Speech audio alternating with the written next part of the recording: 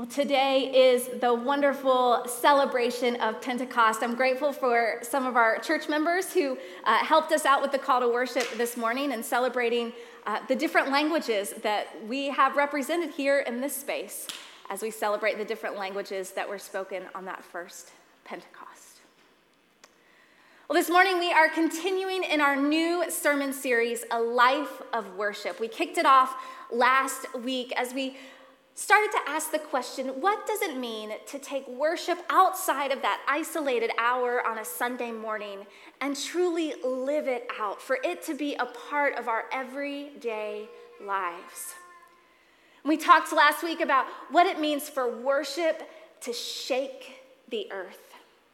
And we remember that story of Paul and Silas who were in prison, and even in that dark of midnight, they still saw the light of Christ shining. Even when they were bound in chains, they remembered that they had been set free, and so they lifted prayers to God, and they sang hymns and praises to God. And in that moment there, the earth shook. God's power came and shook the earth and set them free. And not only them, but all who were there with them, even the jailer who would invite them back to his house, would wash their wounds, and he would become a believer. Their acts of worship shook the earth and invited people into a life with God. And so as we continue to focus on worship and what it means for worship to be a way of life, we turn this morning to the source of our worship. I mean, how was it that Paul and Silas were even able to worship in that dark, dim, dire circumstance? And how is it that we are able to worship? What compels us to worship? What brings us to worship, especially on a rainy, gloomy Sunday morning? What is it that drives us, that inspires us, that encourages us in our worship? What is the source of our worship? I couldn't think of a better day to ask that question than on the day of Pentecost.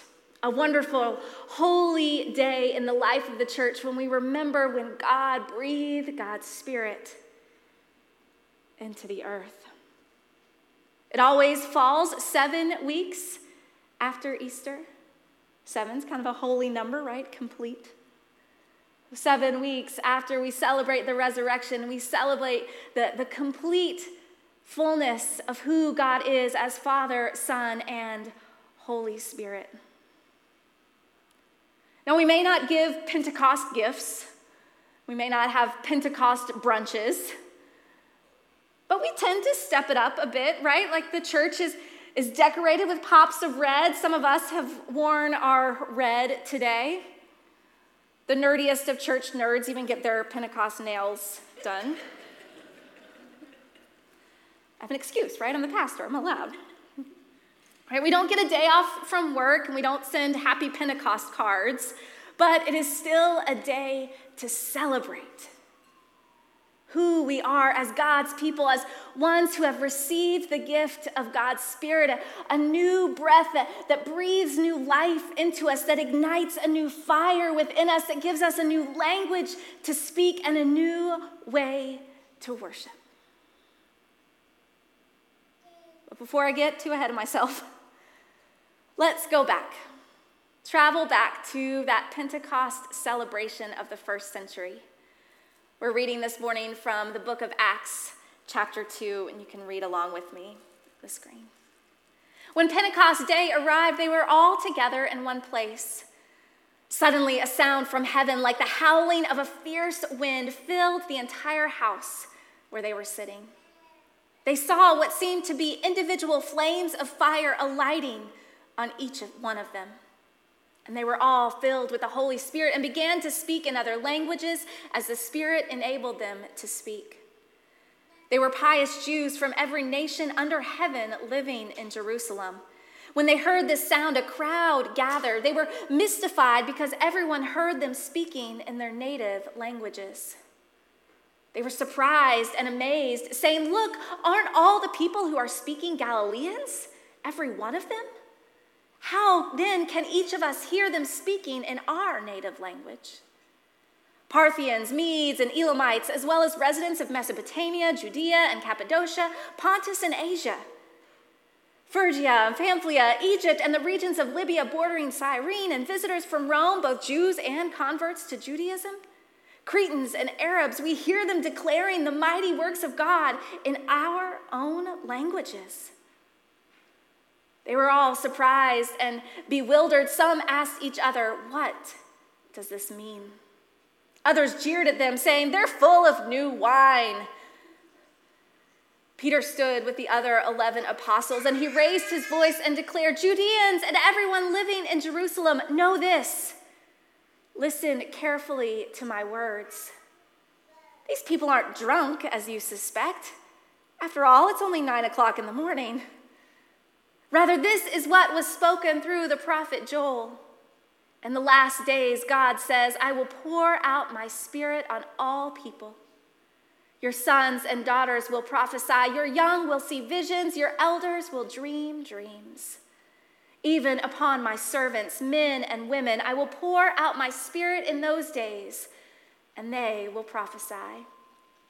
I will cause wonders to occur in the heavens above and signs on the earth below, blood and fire and a cloud of smoke. The sun will be changed into darkness, and the moon will be changed into blood before the great and spectacular day of the Lord comes. And everyone who calls on the name of the Lord will be saved. It's a powerful story, right? This story of Pentecost. And it all begins with the blowing of the wind. Luke tells us that a mighty rush of wind swept through the room. Is this the wind of new beginnings? Could it be a wind that has come to clear away the old and usher in the new? Think about back in that first story of Genesis, when it was dark and empty until a wind swept across creation and God spoke it into being. A wind sweeps through the house where the disciples are, bringing a newness of life. And then just as quickly as the wind came, tongues of fire appear, resting on each person. What are these tongues of fire? What do they mean? What do they do? Well, maybe you remember back to the words of John the Baptizer. Right? That's what we call him in the Methodist Church, right? Not John the Baptist, John the Baptizer. Who said as he proclaimed the name of the Lord, I baptize with water, but the one who is coming will baptize with the Holy Spirit and with fire. Just as the water is poured over our heads in baptism, the fiery flames of the Holy Spirit rest on their heads, baptizing with the Holy Spirit. And all who were in that place, they received the gift of God's Spirit, a baptism, rushing wind, fiery flames, a pouring out of God's Spirit. The third person of the triune God arrives with power and with might, ready to change lives and change the world, ready to give birth to something new, to ignite Christ's church and to call the people into a life of worship. Pentecost, the coming of the Holy Spirit. I remember back my first year of seminary, I took a whole class on the Holy Spirit. A whole semester of readings and lectures and papers and studies all about the Holy Spirit. When I told my grandmother about this, that I was taking this class, she got super excited. She said, oh, good. Finally, maybe you can explain to me this whole Holy Spirit thing, because I just don't get it. And I admit I had two thoughts when she said that. The first was, well, of course, I can explain it to you. Oh, dear sweet grandmother. I will be an expert on the Holy Spirit by the time this class is over. I mean, you can learn all you need to learn in school, right? But then I had a second thought. My grandmother, who was 80 years old at the time and had been in church her whole life, if she doesn't get the Holy Spirit, how am I ever going to understand it? Looking back on that, I think both of my responses had a hint of the truth. Right after my seminary career, my semester on the Holy Spirit and more academic classes, I could tell you all about the Holy Spirit. I could tell you about the Holy Spirit who is Paraclete, who is our advocate, our comforter, our counselor. I could tell you all about the epiclesis, which is the calling down of the Holy Spirit when we do the sacraments of communion and baptism. I could tell you about the Holy Spirit and the filioque, which means the Spirit proceeds from the Father and the Son.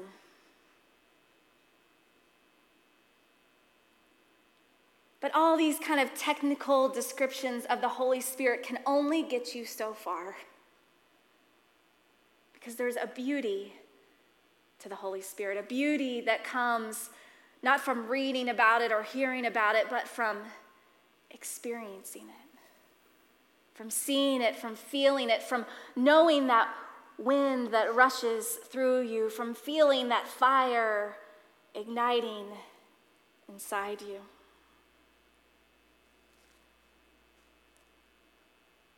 The Holy Spirit, the source of our worship, what does that mean? How have you experienced the Holy Spirit moving?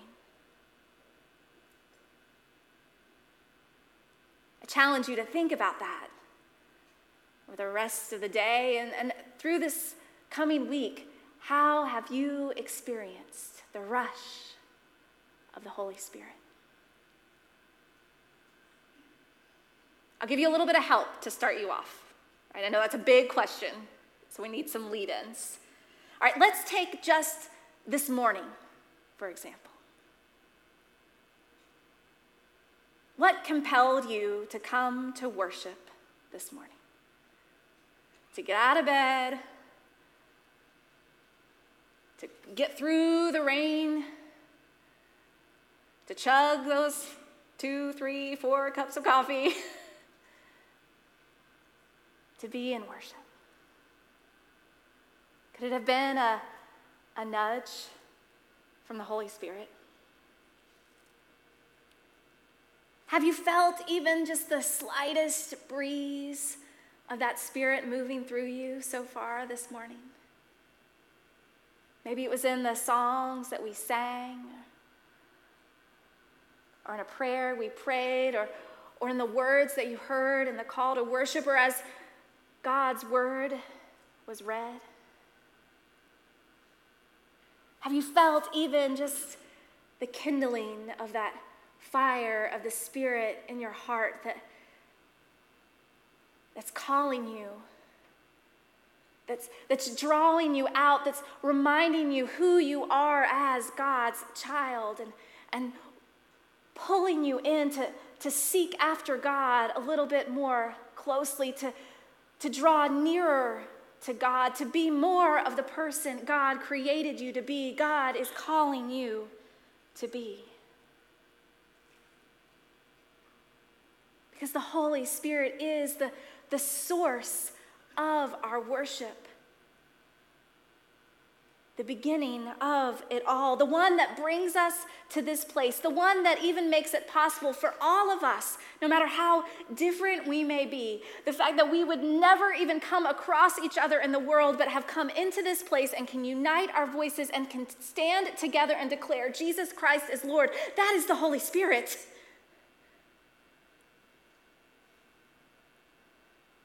The Holy Spirit is the source of our worship, the only way we can lift our voices in praise, the only way we are bold enough to approach God and pray to God and speak to God. The only way we can even begin to comprehend or to understand or to grasp this great glory of God is through the Holy Spirit. The Holy Spirit is the source of our worship, the one who moves us and calls us to take our worship from this place, from this isolated hour on a Sunday morning, and move out into the world and make worship part of how we live our lives. I mean, in that Pentecost story that we read earlier, did you hear how that prayer meeting of the disciples, when the Holy Spirit arrived, it became an outdoor party. The small, intimate, indoor gathering exploded as all the people in Jerusalem gathered around. A crowd came because they heard something was going on, something new is happening, and we have got to go find out about it. That is what the Holy Spirit does to us and for us. Brings with it this fresh new wind, igniting this new fire and inspiring us, leading us to speak in a new language, to speak in a new way that all the world can hear, can understand, and are drawn to. I'm not talking about French or Spanish or Cantonese or Afrikaans or Dutch or any of those. I'm talking about the language of God. Right? Through the Holy Spirit, we are bold to speak of a God who loves, who forgives, who is compassionate, who has mercy, and who extends grace. And through the power of the Holy Spirit, we can worship in that language, that we can speak that language as we go out into our lives and into the world, and it's a language that the world is desperate to hear. That through the power of the Holy Spirit, we can encounter neighbor and stranger, friend and enemy, and look them in the eye and say, through the power of the Holy Spirit, you are loved. You are loved by God, and you are loved by me. This is my act of worship. That just like Paul and Silas in prison, they found the strength to worship. And for us, no matter what circumstance we find ourselves in, through the power of the Holy Spirit, we can worship and speak this new language. Right, in the midst of this chaos of the first Pentecost, Peter stands up. Right, he stands up to declare, they're not drunk. I know it sounds like it. I know it sounds crazy and off the wall, but this is what the Holy Spirit does. And he quotes the prophet Joel, and he says, the Lord said that he would send God's Spirit to all people. Young and old, free and slave, all God's people would receive the Spirit, and they would see visions, and they would dream dreams, and they would prophesy. Now, prophesy is a little bit of a tricky word. I think it's become falsely defined as predicting the future. That's not what the Holy Spirit does, right? The Holy Spirit empowers us to speak truth into our present, to dream dreams of the way the world can be, and to see visions of how we can get it to that place of God's good creation, of God's holy kingdom, that through the power of the Holy Spirit, we can prophesy by speaking the truth into our world and declaring that all can receive God's Spirit, that all are welcome at the table, that God is love, and we will worship this God, that we are set free from all the expectations of the world to worship in freedom and in truth. The Holy Spirit, the source of our worship, the beginning of who we are, declaring who God is. Let's celebrate today that movement of the Holy Spirit in our lives and in our world. And worship God in a way that our indoor prayer meeting here becomes an outdoor party in the world for all to experience. God's Holy Spirit moving and at work. Reverend Dr. Anna Carta Florence, in one of her Pentecost sermons, she said that the Holy Spirit should compel us to do something new and uncomfortable every time we worship. That the Holy Spirit moves in us to do something new, to take us beyond ourselves as we worship God. And so we're going to do that today. I'm going to make you maybe a little bit uncomfortable, right? If we didn't already last week, if you were here last week, we had the rhythmic prayer with the drums. I think that was new for a lot of people, right? We're going to do something else new. I'm going to invite the ushers to go ahead, and they've got some baskets that they're going to pass, and there are slips of paper in the baskets. If you'll just take one slip of paper and pass the basket down so that everybody has one slip of paper. On that slip of paper are different prayers. All right, there's about 5 different prayers, so you and your neighbor may have the same prayer. You may have a different prayer. But they are all prayers of Pentecost, Holy Spirit prayers. And in just a moment, we are going to pray together. And we are going to pray together out loud. There's the uncomfortable part, right? Praying out loud, all of us. And so together we are going to unite our voices in a prayer to God.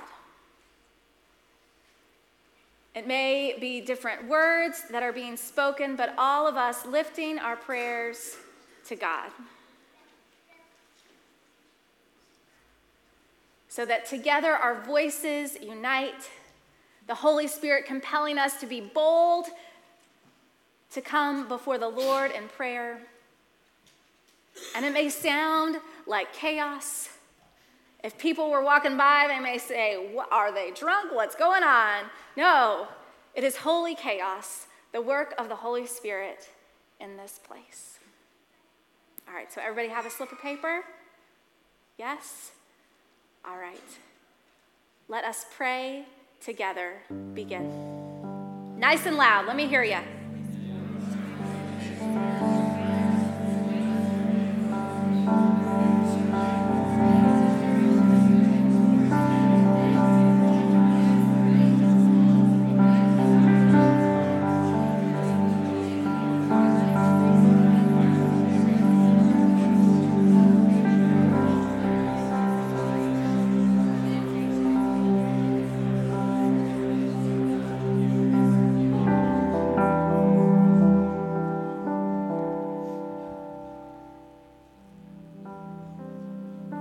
Holy Spirit, hear our prayers as we lift them before you.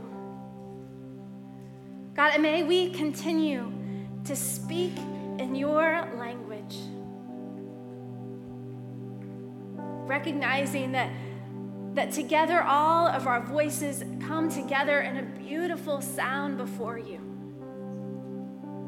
May we be bold to continue to approach you with our prayers. May we be bold to to praise your name, not just in this place, but as we go out into the world, declaring who you are as God and who we are as your people.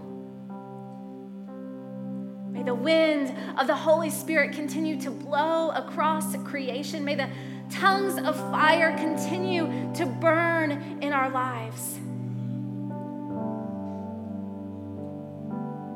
That we may know and see a new thing that is happening in your Spirit. Help us to live lives of worship that go from this place out into the world, from an indoor prayer meeting to an outdoor party, where we praise your name through the power